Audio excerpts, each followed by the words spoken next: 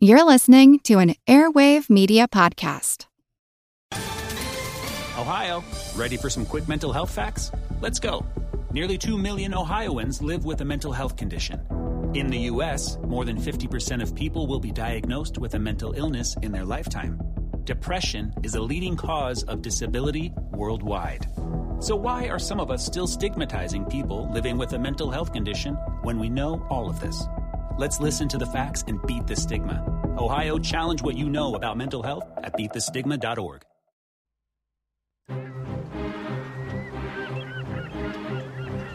Hello, this is Matt from the Explorers Podcast. I want to invite you to join me on the voyages and journeys of the most famous explorers in the history of the world. These are the thrilling and captivating stories of Magellan, Shackleton, Lewis and Clark, and so many other famous and not so famous adventurers from throughout history. Go to explorerspodcast.com or just look us up on your podcast app. That's the Explorers Podcast.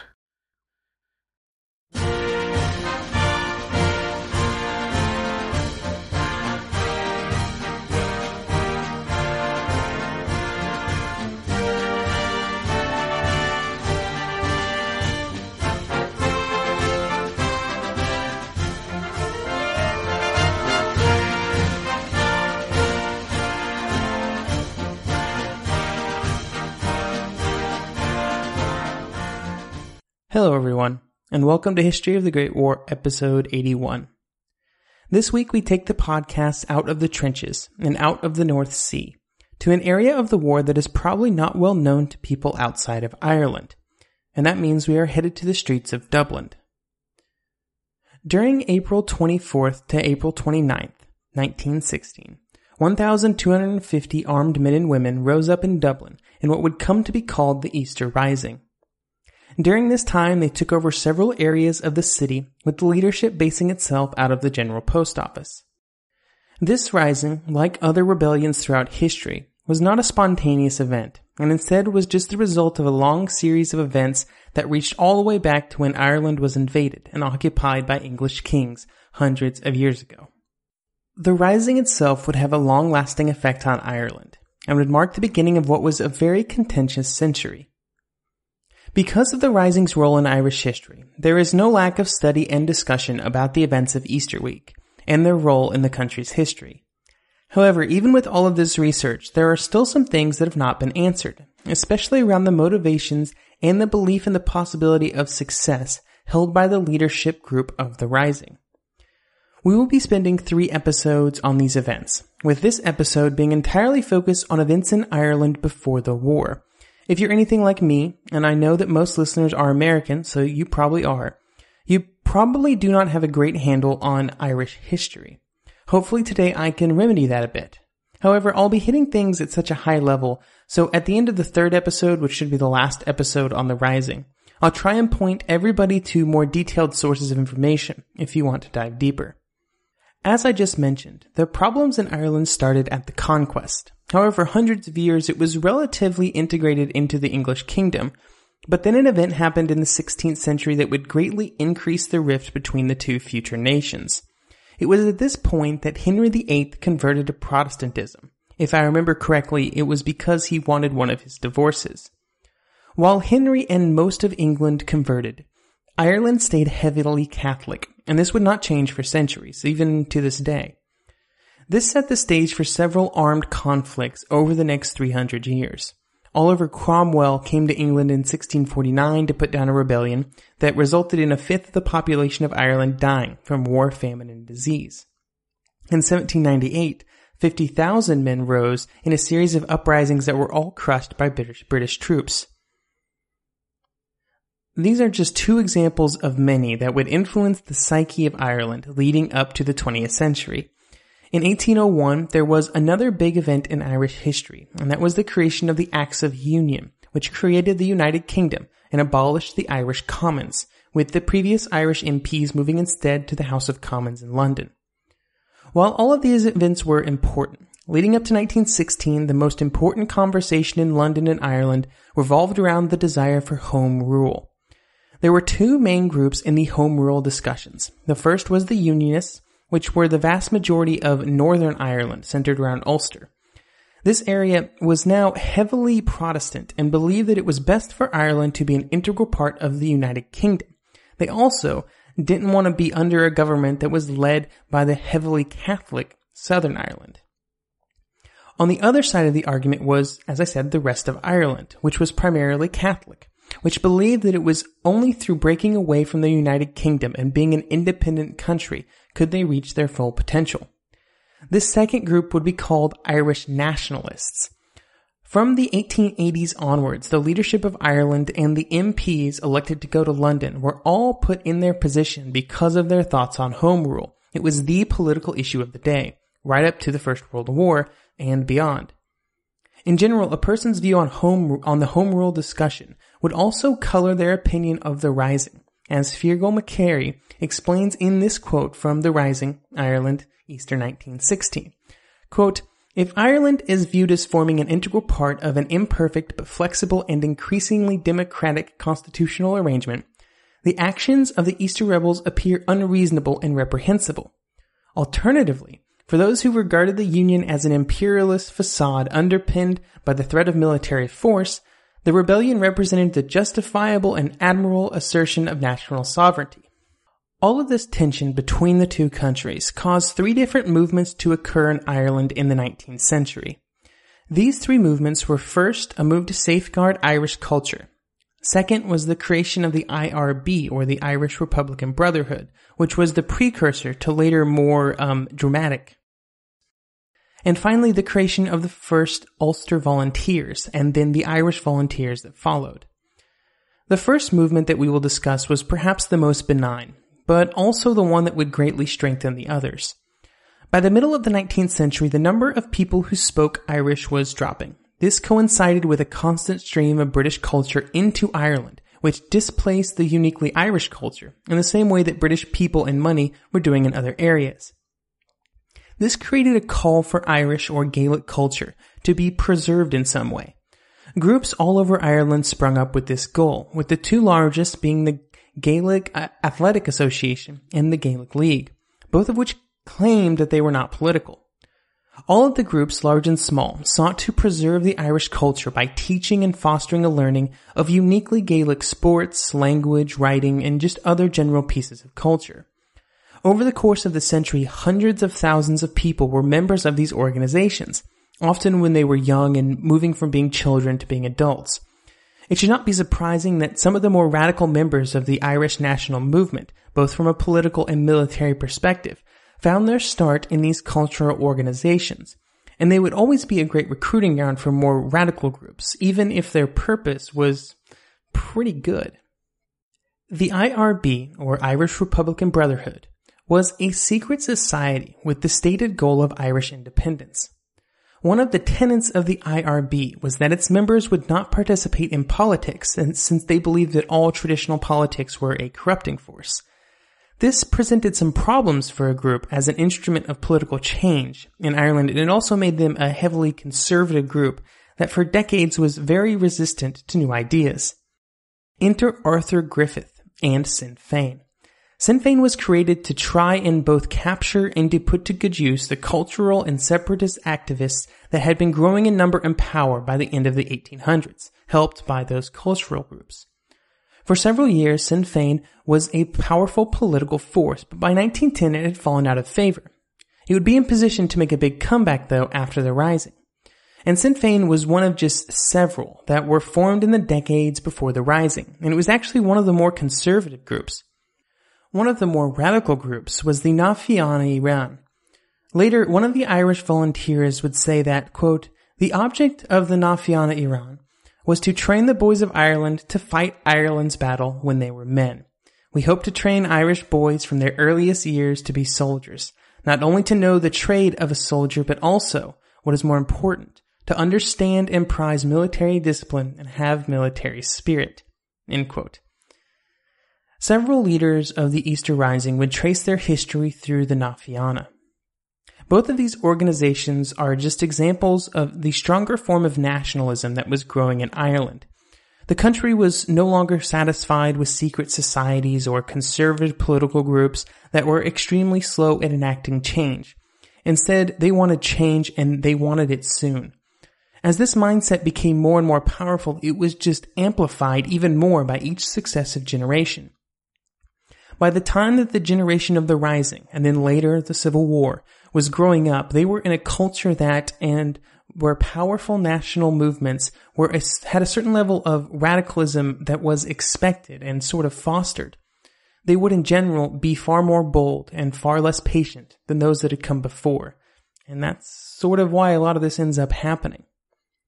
The final of the three movements that we will discuss was blatantly militaristic. And that was the formation of the two sets of Irish volunteer forces, the first of which was started in Ulster. The Ulster Volunteers were formed near the end of 1912 as a straight-up military organization. It recruited members and drilled as units with the intention of resisting the implementation of home rule, should it ever be necessary. Technically, drilling as an organized militia was outlawed in Britain after 1819, but there was a loophole if two magistrates were present to authorize the actions, which sometimes happened for the Ulster Volunteers, or also known as the UVF. However, even when two magistrates were not present, the units continued to drill without any real ramifications. These actions came to a head in March 1914 with what would come to be called the Curragh Mutiny. During this series of events, there were discussions in the military about what would happen if the British garrison in Ulster was called upon to act against the Ulster Volunteers.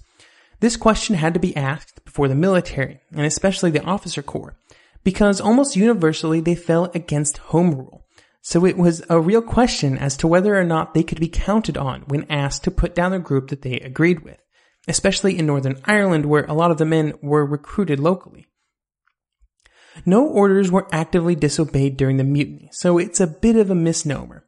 But it required a very serious reevaluation of the position of the British Army in Northern Ireland. The outcome of the situation was that the government was forced to move more troops into the area, and also, and more importantly, promised the troops that they would not be used against the UVF. Having to bow to the army in this way was a huge step, and a huge boost for both the Unionist and Nationalist cause in Ireland. On the Unionist side, it in some ways presented a form of formal recognition of their cause, and the possibility of it succeeding went up immensely. For the Nationalists, they saw the same thing and saw it as a threat to having a unified but independent Ireland.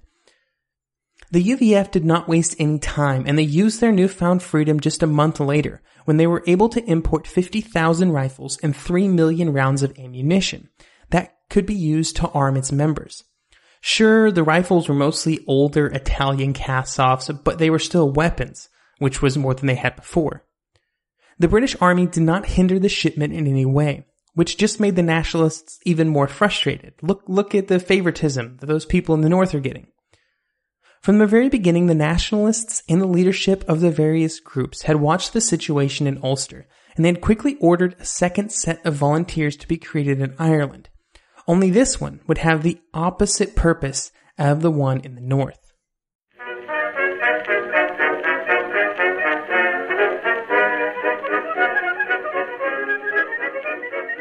Our bodies come in different shapes and sizes, so doesn't it make sense that our weight loss plans should too?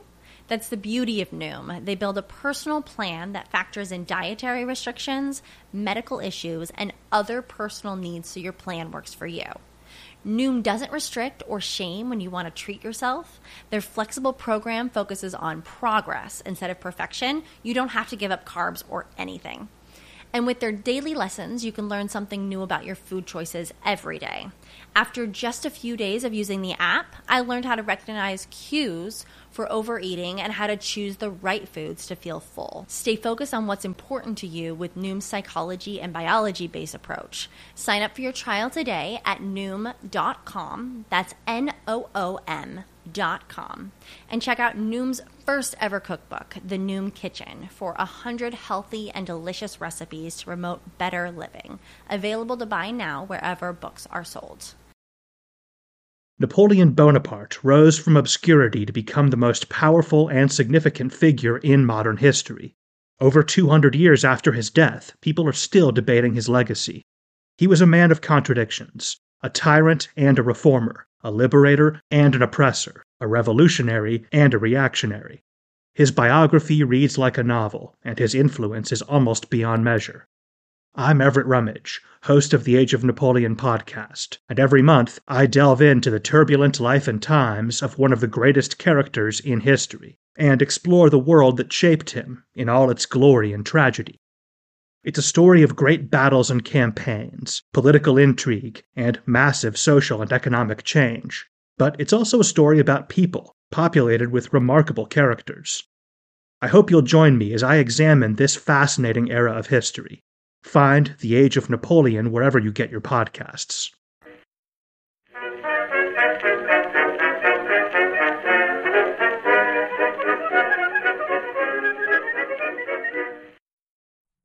The group that would become known as the Irish Volunteers were created as a direct response to the Ulster Volunteers. They were formed in November 1913, and at the beginning, the leadership of the volunteer units came mostly from the IRB, whose members had previous military experience, or from men with long records in the Fianna. The constitution that was drawn up for the volunteers had 3 stated goals: to secure and maintain the rights and liberties common to all of the people of Ireland, to train, discipline, arm, and equip a body of Irish volunteers for the above purpose, and to unite for this purpose Irishmen of every creed and of every party and class. It goes on to say that, quote, their duties will be defensive and protective, and they will not contemplate either aggression or domination, end quote. While it had a constitution with the above lofty goals, the volunteer units were quite diverse in the early years. They were led by a provisional committee that had 31 members, most of which were influential men in the IRB.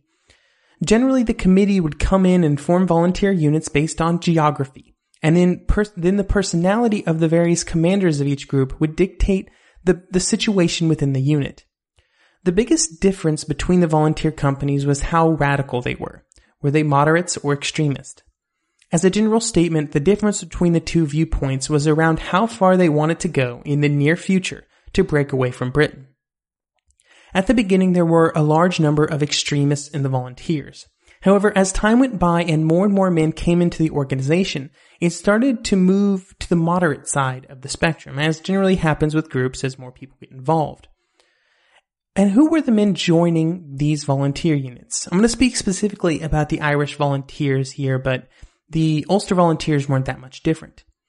The one thing that I think is super important when it comes to discussing the volunteers is that they were not some sort of crazy group of extremists. Like, these men were just normal people.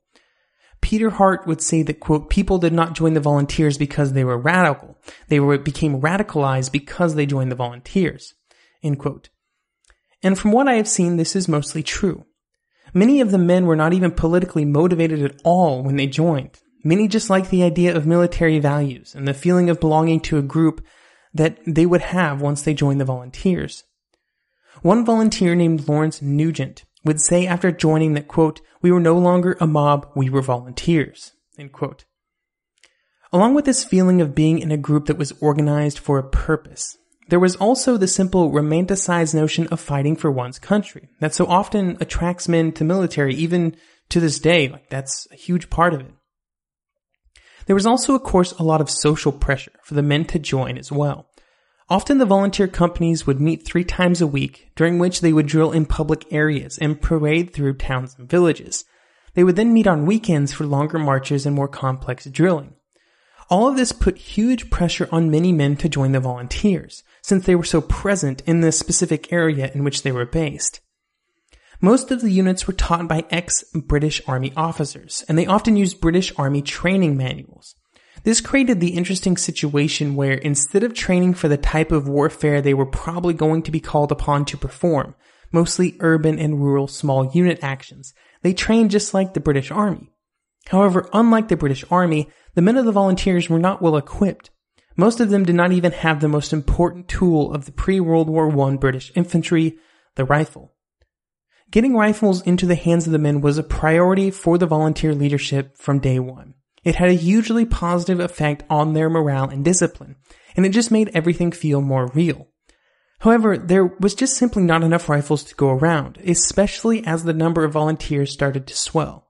This created the unfortunate situation where most volunteer units were drilling with wooden rifles or nothing at all. One volunteer would say, quote, Our absolute deficiency in arms made our efforts at training seem unreal and not worth the effort. Even with these problems, the number of volunteers continued to grow, and the Curragh Mutiny and the importation of firearms for the Ulster Volunteers gave them another boost. In fact, the Irish Volunteers would also try to bring in rifles, but they were stopped at the docks by the police. Eventually, British troops would even fire on a crowd of volunteers near those same docks. Both of these incidents would have the effect of exacerbating the concerns of the nationalists and made them believe that the volunteers were even more necessary to protect their culture and their country and their freedom. One feature of the Rising that makes it quite different than the military actions that we've discussed so far is the role of women. From the beginning of the volunteer movement, women were involved, even if they were not allowed in the actual volunteer units. Due to the fact that they were not allowed, a proper equivalent for women was formed, and it was called the Cumann na mBan. The goal of this group was to assist in the arming and equipping of a group of Irishmen for the defense of Ireland. And there was some debate right from the beginning in the group about how independent it was. Was it just an auxiliary for the volunteers, or was it its own group that could make its own decisions and take its own action? And this was a debate that would not really be resolved by the time of the Rising. What you generally saw a very wide spread based on geography about how close the group was to the volunteers in their area. In some areas, the women were even allowed to train with the volunteers and even to train with their firearms. But it was still well understood that by the time all of the fighting got started, they would not be directly involved. While this would still be true during the Rising, what we will see in 1916 is that women were participating in the Rising right from the start, putting their lives on the line for the cause that they believed in, sometimes in even more dangerous situations than the men were in. We will talk a bit more about their role in the Rising when we get there, but I think it's one of the really interesting pieces of the Rising puzzle that is well worth highlighting and devoting some time to. I'd like to finish off this episode by discussing home rule and what happened when the war started. In the decades before the war, home rule had always been an on-again, off-again conversation in the British government. In 1910, it would make another resurgence when Asquith became Prime Minister. Asquith and David Lloyd George wanted to pass a radical bit of economic legislation through Parliament. It was called the People's Budget. And while it had a lot of support in the House of Commons, it was vetoed by the House of Lords. Now at this point in British history, the House of Lords had absolute veto power over legislation, and they used it to stop this new budget. After a lot of political maneuverings that I'm not necessarily going to go into right here, Asquith found himself in a position where he could force the House of Lords out of their absolute veto. But there was a kicker. He had to have the Irish members of the House of Commons. These Irishmen were nationalists, and they wanted something in return for their support, as they should, and that thing was home rule. Asquith promised them that if they voted for his stuff, he would push home rule through afterwards. The bill would set up a wholly Irish parliament in Dublin that would control almost all domestic Irish affairs. The Unionists in the north, who were generally quite powerful in London, were prepared to fight the bill and threatened armed rebellion if it were forced through. This resulted in a lot of discussion about whether or not the counties of Northern Ireland had to be included in the Home Rule Bill. However, as the discussions continued over whether or not they were excluded, or whether or not the exclusions were permanent, or just a set number of time, or how many counties were included in the exclusion, there were all kinds of open questions when Archduke Franz Ferdinand was killed and the war started. When the war started, the Home Rule Bill was suspended for the duration of the conflict, and both nationalists and unionists were told that when the war ended, the discussions would be restarted at the place they were at in 1914. Of course, nobody would have ever dreamed that the war would last 4 years. When the war started, everything changed, and not just the implementation of Home Rule. The IRB thought that this would be a great opportunity to increase the strength of the volunteers and to use them to get concessions from London. However, with Britain, which included Ireland, now at war with a continental power, the differences between the volunteer leadership and the membership started to show. The vast majority of the volunteers wanted to side with the British in the new conflict, and many volunteer companies became profitable recruiting grounds for the British Army. One Dublin volunteer would say about this point in time that people who were what one would have thought rebels on Sunday were completely pro-British the following Sunday. The movement to volunteer for the army was so widespread that as many as 90% of some volunteer companies would leave. They also took many of the weapons with them, since at this point most of the firearms were individually owned rifles that the men had either bought for their use in the volunteers or for hunting. Overall, Ireland, including the nationalist and unionist areas, were valuable recruiting grounds for the British Army, and the volunteer rate was 2/3 of what it was in Britain as a whole, which was higher than I expected.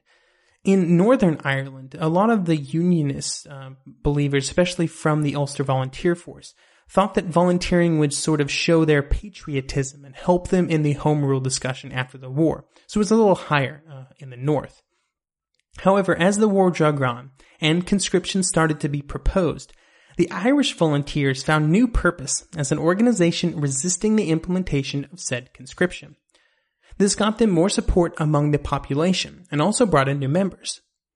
Now, over the first year of the war, the biggest effect on the Irish volunteers, along with the rapid contraction, was that it purged many of the most moderate members and left only the most radical of members, both in the leadership and the membership as a whole. Now, it would be these radical leaders and the more radical group that they built up around them that would execute the Rising in 1916. Next week, we will discuss how the plan for the Rising came about and what happened on April the 24th when the call went out for the men of Ireland to rise up and take their country back.